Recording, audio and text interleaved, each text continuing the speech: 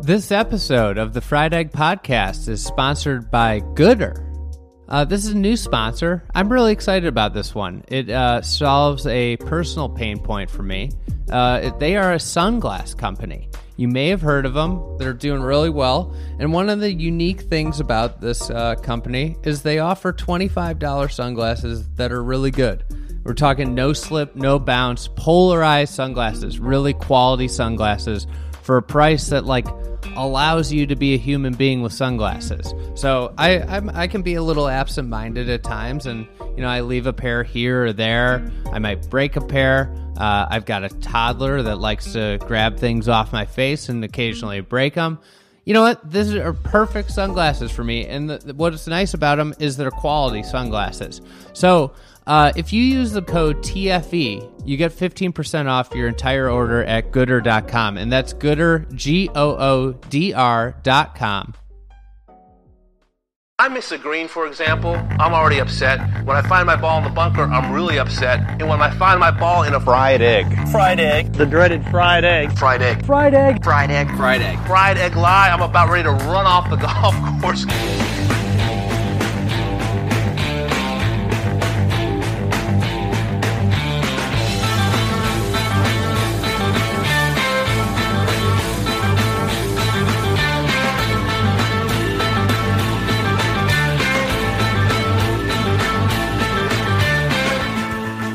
Welcome back to another edition of the Yolk with Doak. We had one last week that was the first part of this conversation where we talked about some new design concepts that Tom wants to do. And this episode, we talk about kind of the state of the industry with this surplus of jobs and, really the opportunity not only for developers, but other architects, as well as kind of Tom's future career. This was a fun chat, and we got to a lot of listener questions in this episode. So without further ado, here is Tom Doak. So this is a question from Matt Rouches. He asked, how long do you anticipate working and building golf courses? Late 80s like Pete? I mean, this is obviously a prescient topic given, golf architects never retire, seemingly, and everybody works into their 80s. I don't know of any that have retired early, but, with what you're talking about, doing stuff that you want to do, how long do you think, when you look at your career right now, do you think you want to keep going? Is it until it's not fun anymore? Or, how do you think about that? You don't have control over that. It happens to you. First you got to stay healthy, and you got to have the energy to travel, to go do it. That's the biggest thing. I was worn out from traveling a couple of years ago. Now I've got kind of a second wind on it, and I think I'll be able to do it a few more years. But the break was a good thing for a lot of things. Yes. And at the same time, I'm still getting calls from overseas, and they're a lot harder to say yes to now because I've realized that every job is potentially what I'm going to be dealing with in New Zealand, that I'm going to have to go quarantine for 2 weeks every time I go there. And so I'm going to have to change my business model and just make one really long trip and do whatever I want to do in that trip. But if I've got somebody that wants me to do a golf course in Vietnam, really wants me to do a golf course in Vietnam. And it's like, how do I commit to that? If every trip could take a 10-day quarantine to go, that's like 3 times the time commitment that I would normally have to do a project. Mm-hmm. So, either I become a new believer in technology and it's just, I can design it all from here. I don't even have to go. Or I just have to say no to most of those opportunities because they're too unpredictable. But, in general, I love having puzzles to solve. And as long as people keep showing good ones to me, I'm in. And, my idea of retirement will be just, trying to help some of my associates and interns get their names out there, but me being able to tinker around a little bit, helping them out. That's the hardest part of that is like their clients are going to want to, use my name. Mm-hmm. And then if they want to use my name, then my clients are like, how can you let them use your name and only pay you a little bit where we had to pay you all this to be here? So, I haven't really worked out exactly how to do that, but I know that opportunity is out there when I feel like I don't want to travel so much, is people will still want me involved on whatever basis I want to be involved. Mm-hmm. And I've trained a ton of people to go do the rest of it and do a pretty good job. Yeah. Yeah. I mean, and that's part of being a mentor, right? Is you want your people to get out and become almost better architects than you are. You want to give them the chance to do what they can do. I think one of the things that happens with golf architecture is there's these waves of architects, and they kind of, they occupy age groups, and you're in one, but one of the things that's happening is the older architects are obviously phasing out. What do you see with the industry and, given, the Pete Dye generations kind of getting older and towards the end of their career, and then you guys, there's all this new development. Right. So I know that the history of golf course architecture has been told for a long time. There were all those guys doing work in the 1920s and into the Depression. And then between the Depression and World War II, there was like a 20-year gap. And when we came out the back end of that, they were all dead or gone. And, so you only had Robert Trent Jones, who'd worked a little bit with Stanley Thompson, and Dick Wilson, who'd worked a little bit with Toomey and Flynn, and a couple of other guys who had any experience building new golf courses. And they just dominated the business for 20 years, and they took a ton of jobs they didn't pay much attention to, individually, because they were so busy. I never thought I'd see that happen again, but it's kind of happened between the financial crisis and COVID. There's 12 or 13 years of not much work, and now we're coming out of it, and Pete Dye's dead, and Art Hills is dead, and Jack Nicklaus is pretty much retired, and Arnold Palmer's dead, and Reese Jones and Bobby Jones are both 80 and not getting a whole lot of new jobs anymore. So all of those guys that did all of those development courses 20 and 25 years ago, who were the go-to guys that nobody ever called me or Bill Coore about any of those jobs, they're all gone. And who's left? I mean, there's only from the calls I have with developers, they know Bill Coore's name, they know Gil Hanse's name, and they know my name. And after that, there may be a lot of talented people, but the average customer / home buyer doesn't know who any of them are. And their names don't add anything to the value of the project. Well, and everybody always wants a name, whether it's a club or whether it's a new golf course. The club needs to sell the membership, and they say, we need a name. And then, but to them, there's really only 3 or 4 names. Right. And where 20 years ago, there were a lot of tour pros who are also designing things on the side. There's not even that many of them now. I mean, there's a couple besides Coore and Crenshaw that have a pretty steady business, but it's not like 20 years ago when you couldn't name a tour pro that wasn't involved in designing something somewhere. It's always fun when you stumble upon a course designed by some 80s tour pro, and you're like, I didn't know he designed a course. Yeah, and he didn't. But they did use his name. He did sell his name to be part of it. So, yeah, there's a real changing of the guard right now. There's a lot of new work, and nobody all the old go-to guys are not a factor anymore. And Bill Coore is building 3 or 4 golf courses right now. He's as busy as he's ever been, but there's no way he's going to do more than that. And there's no way he's going to do even that many for 5 years in a row. And the same for me. And, Gil is trying to get big and do a lot of jobs, but no one person is going to be able to handle the amount of new stuff that's going to come over the table right now.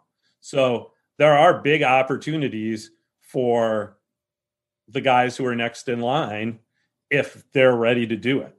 But, the last few years, everybody's like downsized their business and they don't have much staff and they don't have many people that have been working for them. And it's hard to go from that to, okay, now go run a marathon starting tomorrow.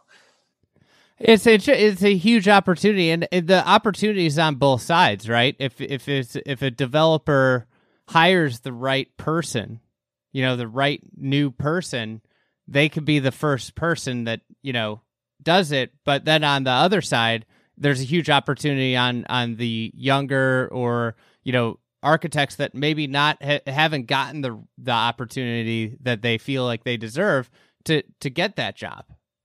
Yes. Yeah. So the question is Pete Dye I've been reading Pete Dye's book, rereading it the last few nights before I go to sleep. It's a really good book. I must have just skimmed it the first couple of times I read it, because there were some tidbits about his early life and Walter Hagen and those age pros going to Urbana, Ohio and hanging out at his house when he was a kid. I did not know that. Pete's life spanned a lot of generations and a lot of people. But I got a kick out of reading, his start as an architect, he'd wanted to be an architect for a while, but really his start was like trying to convince Robert Trent Jones and Dick Wilson to take a look at some things that were happening around Indianapolis so he could help them. And, they weren't interested. They were too damn busy to even come look at it. So eventually a couple of those developers said, well, would you do it for us? And that was his foot in the door to show what he could do. And that's so, I suppose the golf business wisdom is that, these jobs are going to go to the guys who are 50 years old, who have done a few new courses, who were doing some new courses before the crash, and now is their chance to do more. But, if the developers' idea is, well, those guys' names don't really add much to the value here. So do I really want them, or do I want to take a chance on somebody brand new who might become famous in the next few years? The decision that Mike Kaiser made 20 years ago. Yeah. Mike got famous for picking guys that were not the big names of the business, but now, partly because he feels loyalty to us because we helped make everything he's done so successful, and partly because we built stuff to a pretty high standard and he's not sure how many other guys there are out there who could do that. He's very conservative. He keeps coming back to the same handful of people because it's worked. Well, that's the thing. When you take the risk, then what it does is it affords you the ability to be conservative the rest of your career because you've taken the risk. Just like you were talking about switching careers at 28. Yeah. When you're developing your first golf course, you can take that big risk. When you've done 5 or 6 and everybody's expecting a certain standard now, it's much harder to say, oh yeah, and there's tons of guys that could do that. Well, and that's the thing. It's what companies go through, right? If you're Microsoft and you launch a new product and it's a complete, utter failure, everybody's going to know it's a failure. So Mike Kaiser, in a way, has become the people that he displaced, where he can't, they can't take as big of a risk because if it doesn't work, everybody knows it doesn't work. Yeah, I'm not sure, that's definitely true of Mike. I'm not sure that that's as true of his sons, that they might, they know the history there, so they might want to establish that they could do the same thing. Mm-hmm. Yeah. So, under this thinking, they wouldn't hire you. Right. And, I know they're looking at all the guys that work for me thinking he could do a pretty good job without Tom. Yeah. So I agree. I think it's a very compelling time when we look back in 20 years, the history of golf architecture is what happens over the next 5 years, because there's more jobs than there's ever been in recent memory, and there's less architects than there's ever been. So what happened, like, not less architects, less bona fide, this is a superstar hire architect, opportunity because of the capacity and the supply and demand. I was telling my son over Christmas, it's like, yeah, you don't remember, but 30 years ago when you were a newborn, it was like, I couldn't get attention for the things that I was doing. I built a new course at Stonewall, and it was really good. And not one Golf Digest panelist even came to look at it, because they were so busy looking at the 12 Tom Fazio courses and the 10 Jack Nicklaus courses that had opened that year. And there wasn't any time for, like, who's that guy? Whereas these are the times where you're going to go see when somebody builds something new, even if you don't know who the heck they are. It's like, there's not much happening. So you've got a chance to grab people's attention. Mm-hmm. With regards to some of your projects that are ongoing, we had a question. Jim Colton asked if there had been any changes to the Sedge Valley routing over the past few years. Not so much, not much during the slowdown and while we were working on Lido, but certainly, last summer while we were working on Lido and starting to think about Sand Valley again, Michael Kaiser asked me a couple of times very pointedly, like those holes in kind of the middle of Sedge Valley, the middle of the routing, but like the far end of the golf course from the clubhouse, because it's an out and back routing. So, like, is it out by like that rock outcropping? Well, you get to that at like the 5th and 6th holes. Okay. And then you go past that and down into some pretty flat ground for 4 or 5 holes, and then come back up through the dramatic stuff coming home. So, being a minimalist by nature, normally I would just let the flattish holes be kind of flat and be okay with that. You don't want every hole to be super dramatic. But, normally I would also make those kind of the longer holes to, so, okay, it's not wild, but it's challenging because it's long. And for this course, we're not going to have so many long holes. So Michael started talking early on, we're moving dirt all right and left to do anything, to build the Lido when the Lido is not just sitting there. Michael started talking about, shouldn't we think about using the same technology to work, let's not settle for those holes being the duller holes on the golf course. Maybe let's make them be some of the more dramatic holes on the golf course. So, it got me thinking again about, okay, how would I do that? And what if I could just like move 50,000 yards of dirt out there real quick to create something? What would I create? And that's really hard. I mean, I spent most of last summer and fall struggling with that question and not really being able to, creating a whole golf course from scratch. That's one thing. Just creating a little piece of it that's going to fit in with everything else is harder. Mm-hmm. At least to me, it seems harder because I already know what some of these other pieces are going to look like. And it's like, okay, what would complement that? When we had 5 interns out there last summer. So I gave it to all of them as a design assignment. Okay. Spend a couple weeks. I gave them a walking tour. It's like, spend a couple weeks, come up with a plan for these 5 holes. And, 2 or 3 of the plans were kind of close to what I was thinking. And one of them was really out there, but, the one that ultimately had influence on me and it didn't right away. I was like, no, that's not what I asked you to do. He tried to reroute it. And instead of putting the holes in the flat part of it, he went up on the sides of the hills more to make it more interesting. And ultimately that's what I've done too. I've kind of made a new little par 3 up in the corner. And, there was one thing I didn't like about the routing, and that was the back 9 had like 10, 12, and 14 were all going to be par 3s.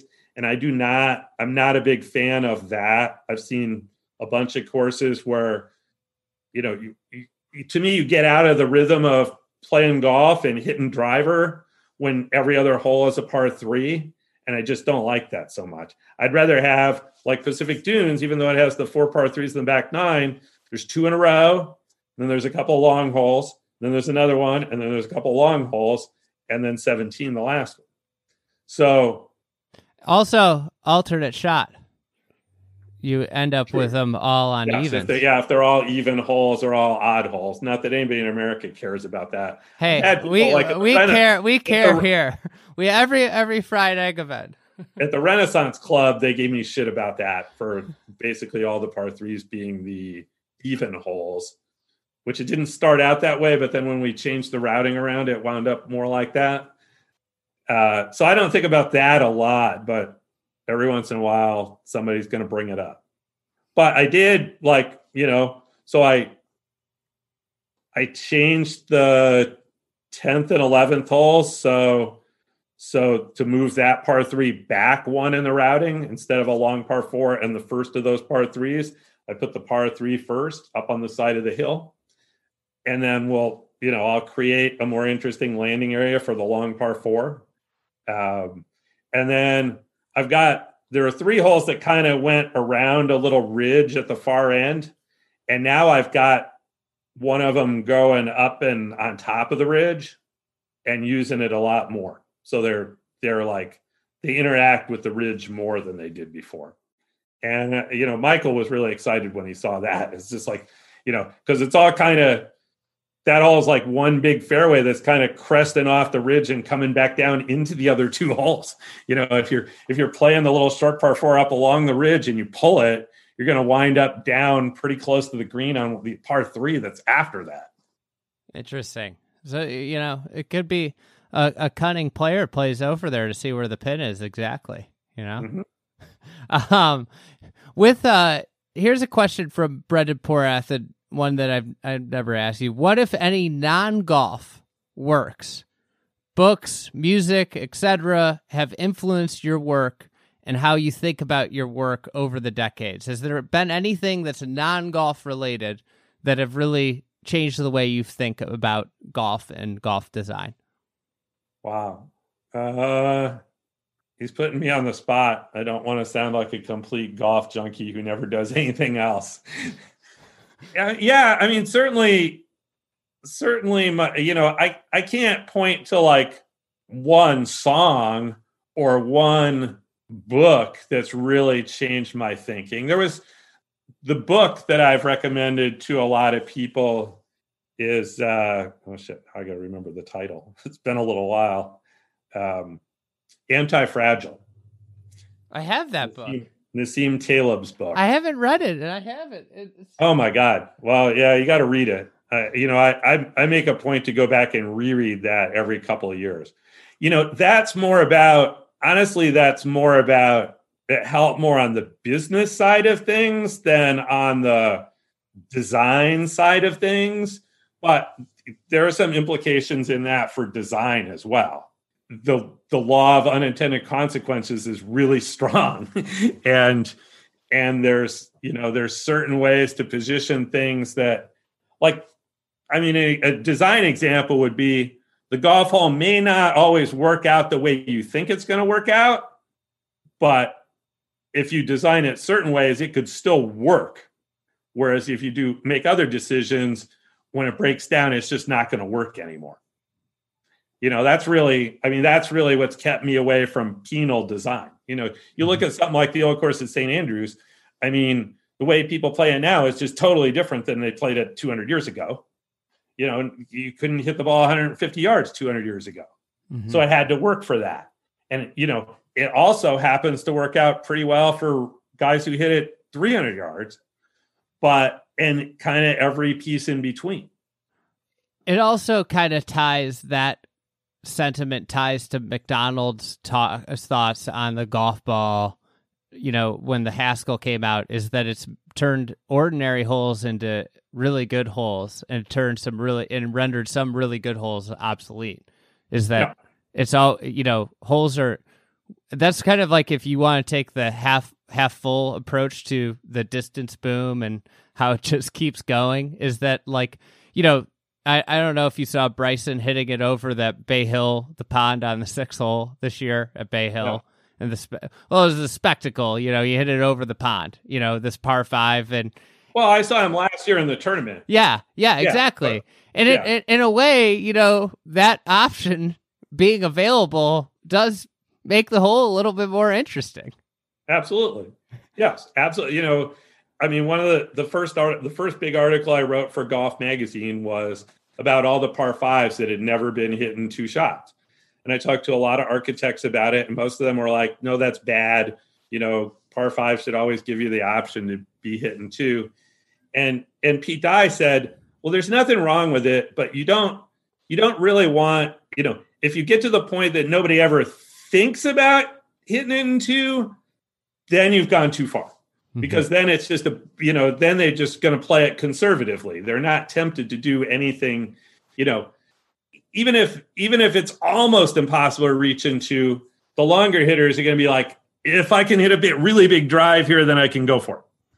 So, you're tempting them off the tee to try to put themselves in position.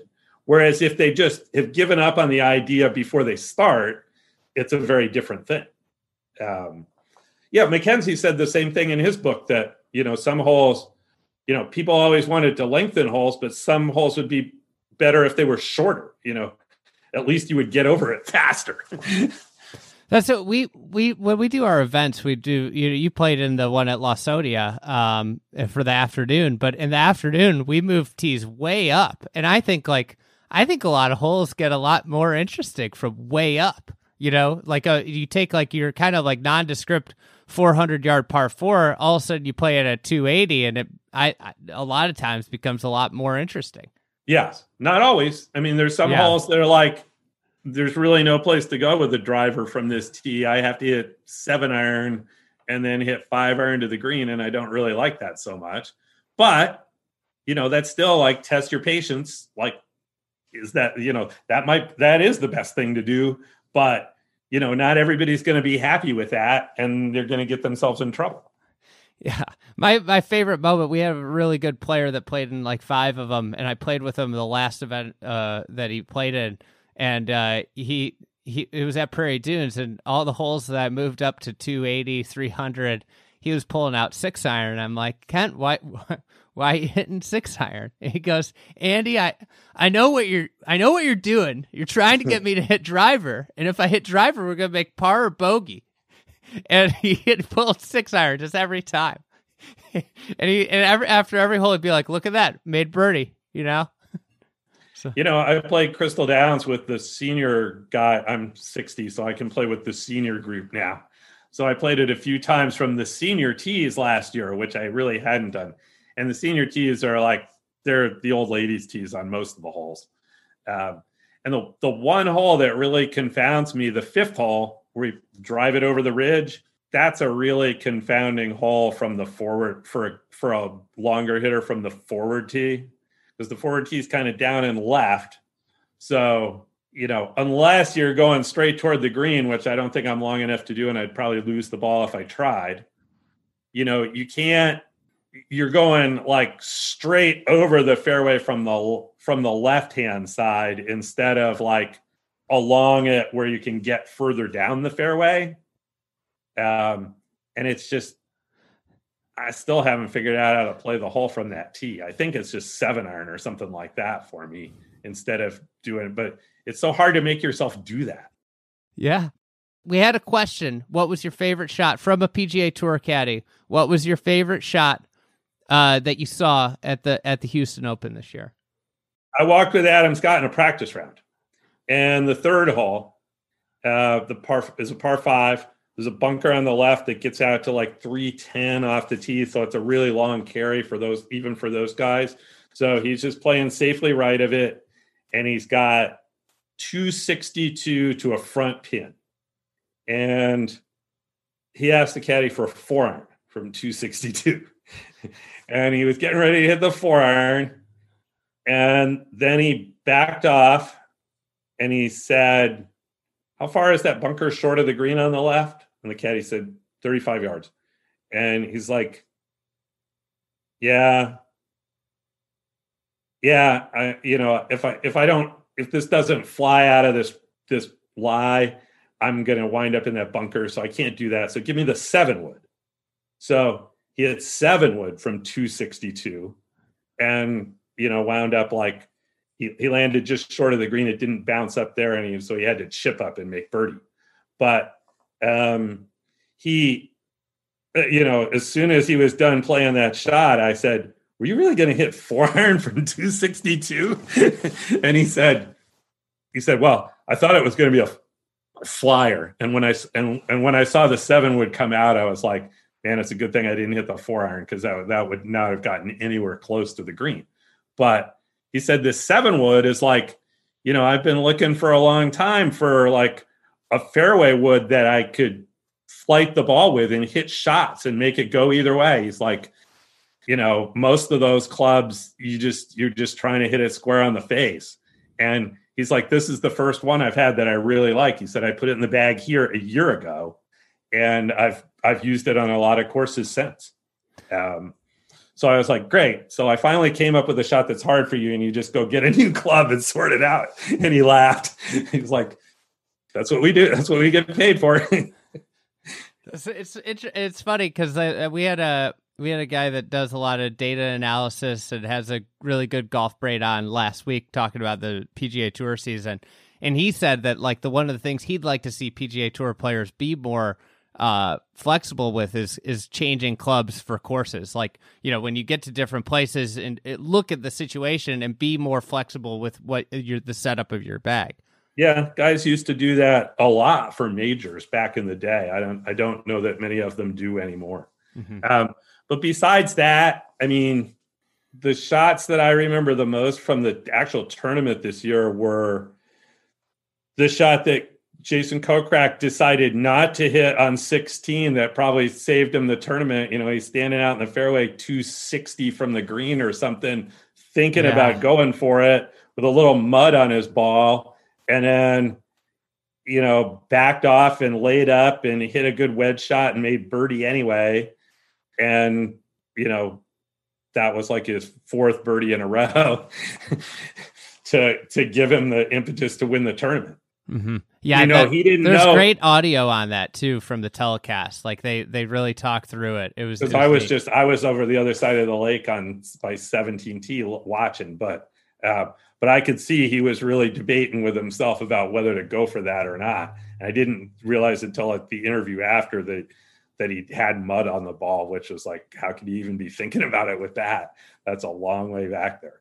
But yeah, I mean, as a designer, you you want to see the guy hit the heroic shot, but that was the right decision to make there.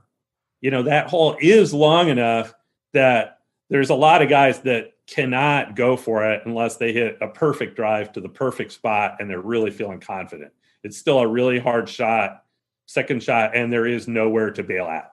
Mm-hmm. You've got to hit. If you're going to go for that green, you've got to hit the shot. And so because of that, more people lay up on it than I expected. But they're not making the wrong call. It's a really hard shot. And, I've seen a lot of guys go for it and miss too, like way more than I expected, way more than normal on a PGA Tour event to see, 30-40% of the guys that try it wind up in the water. So they're backing off, and then, the last year or, 1 year plus ago when they played the first tournament, we had always visualized that they would move the tee up on the 17th hole for one of the days and they don't want to do that Thursday or Friday and have guys wait to drive the green. But last year they didn't do it on the weekend either. They didn't know how it would work out. They were afraid, they were just afraid of trying it, A, play backing up, B,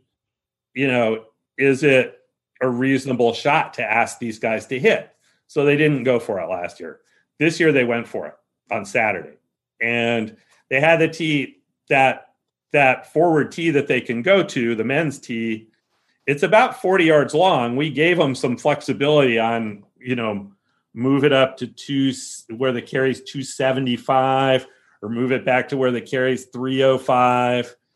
They had the tee pretty far back where it was 300 yard carry to the green or something like that. And I spent a lot of time there that day watching what they were doing to see if it would work out. Because last year from the back tee, guys were hitting 5-6 iron tee shot, all laying up to relatively the same place, and then going at the green with a 9 iron or wedge. And I thought, okay, if they move the tee way up there, guys are not going to hit 9 iron layup to go. Some did, right? Matthew Wolf. Yes. So this is Saturday. So the first groups that are coming around, these are guys that just barely made the cut. And they're like, why not? So about half of those guys went for the green. Not many of them hit it on the green. A lot of them kind of hedged left. And if you hedge left, it's a really hard shot. And honestly, they had the pin kind of front left, which was the nastiest pin to use. If you bailed left and hit it too far, Kevin Tway playing really well, definitely in contention, bailed left, hit it through the fairway, hit a bad chip, and it rolled all the way across the green into the water. And it cost him a chance to contend on Sunday. I mean, that really cost him. And then Matthew Wolf hit wedge off the tee and then hit a fat wedge shot into the water and made double.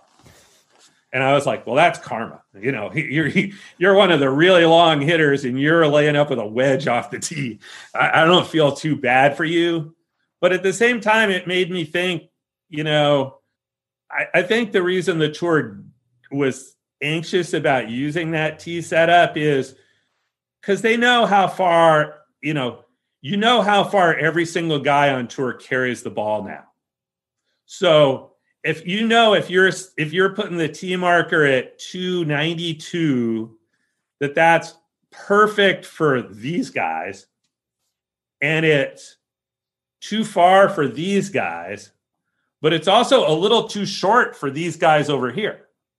Because nobody's gonna back off their driver and try to carry it 10 yards less far to get close. Exactly. Water in front of the green.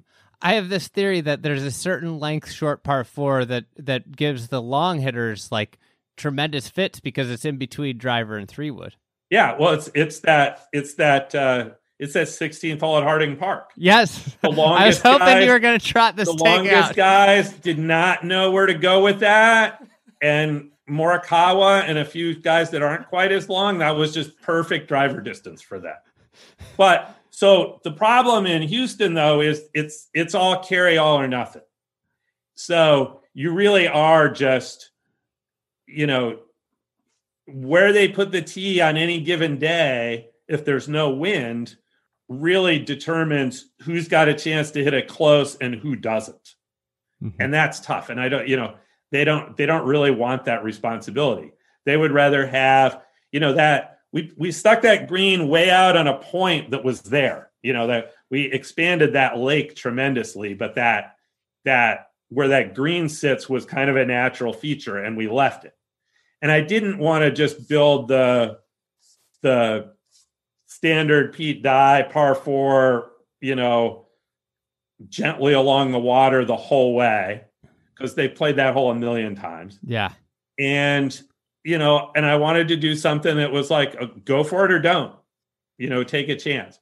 I'd like to see them do it again, but with the hole in a little friendlier place on the green, where if you bail left, it's not like a really super hard shot. So, so I always want to back off.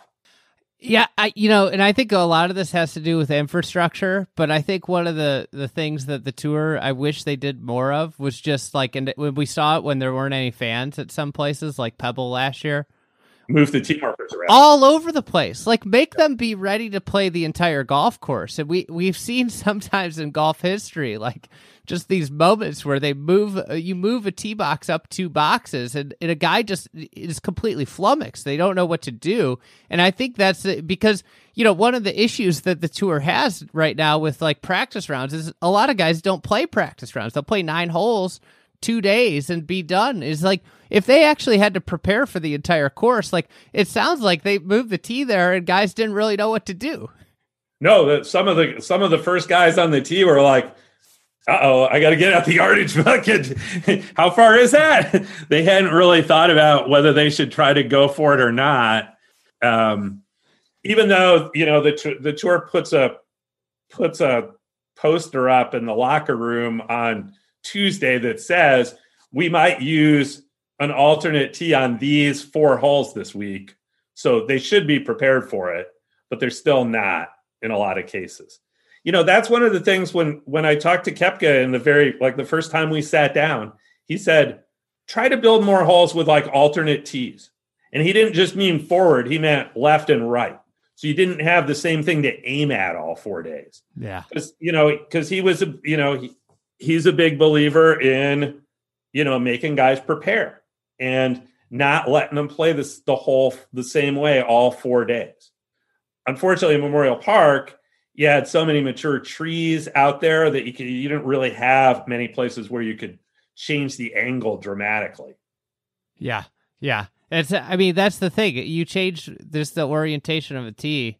A hole can go from like, fitting a fader's eye to just like being the worst hole ever for a fader. Yeah.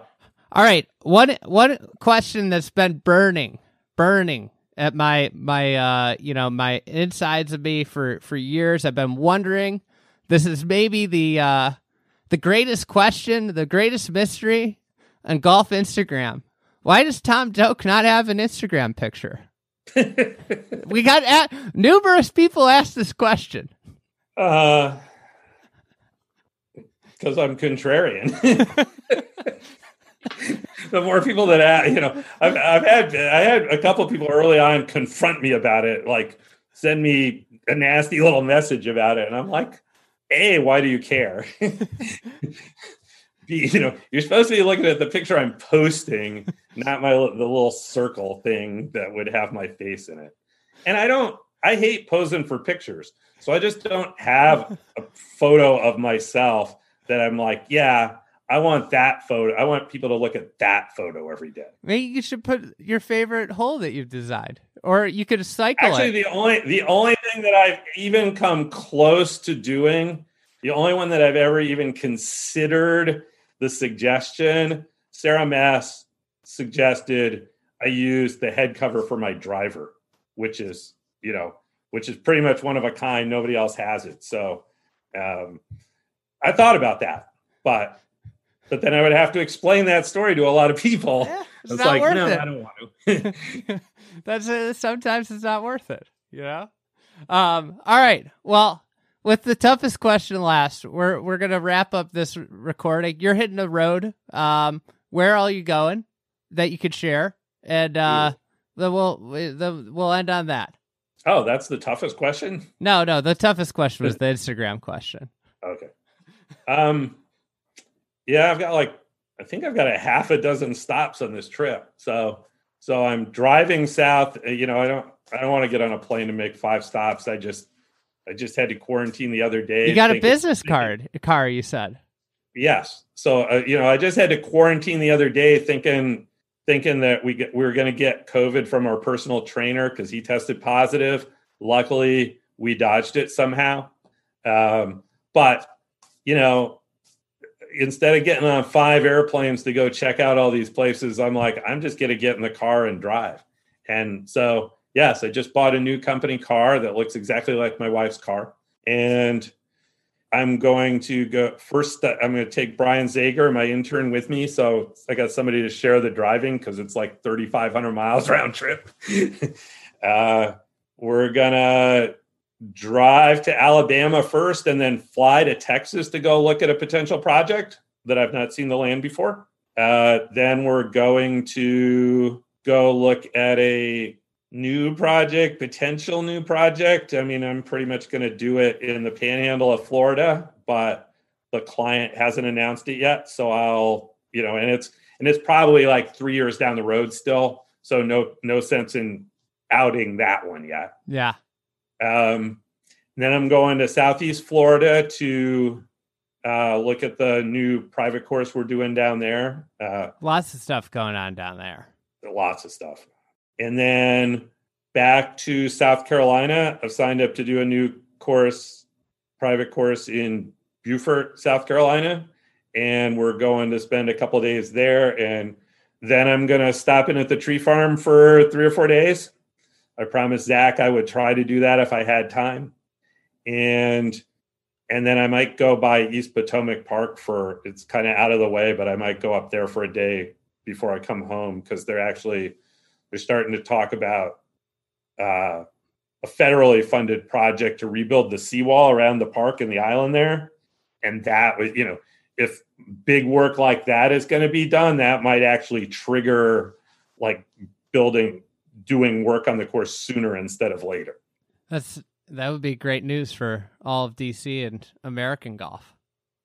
We've still got I'm just getting now like a good base map for the golf course. I mean, most of the problem with East Potomac Park is drainage. It's all very low lying, and it doesn't have a lot of relief. So the water doesn't drain off the green and get to the drain 200 feet away. It's all 0.5% going that way. So there's, it's just wet the whole way. Mm-hmm.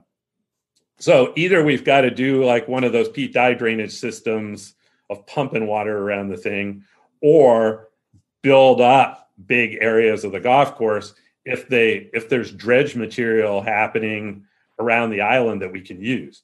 I mean, trucking in fill is just out of the question. But if there's a project happening where they have to get rid of fill, that's a game changer. Then we don't, I don't know that it'll be like Bayonne where we can get somebody to pay us to take it, but at least we won't have to pay for it. That'll be a big difference. Yeah, for sure. All right. Well, safe travels and enjoy the ride, A lot of time to talk golf along the way. Maybe even listen to some podcasts. Hey, how about that? Hopefully there'll be some interesting ones in there for you. All right, Andy, take care.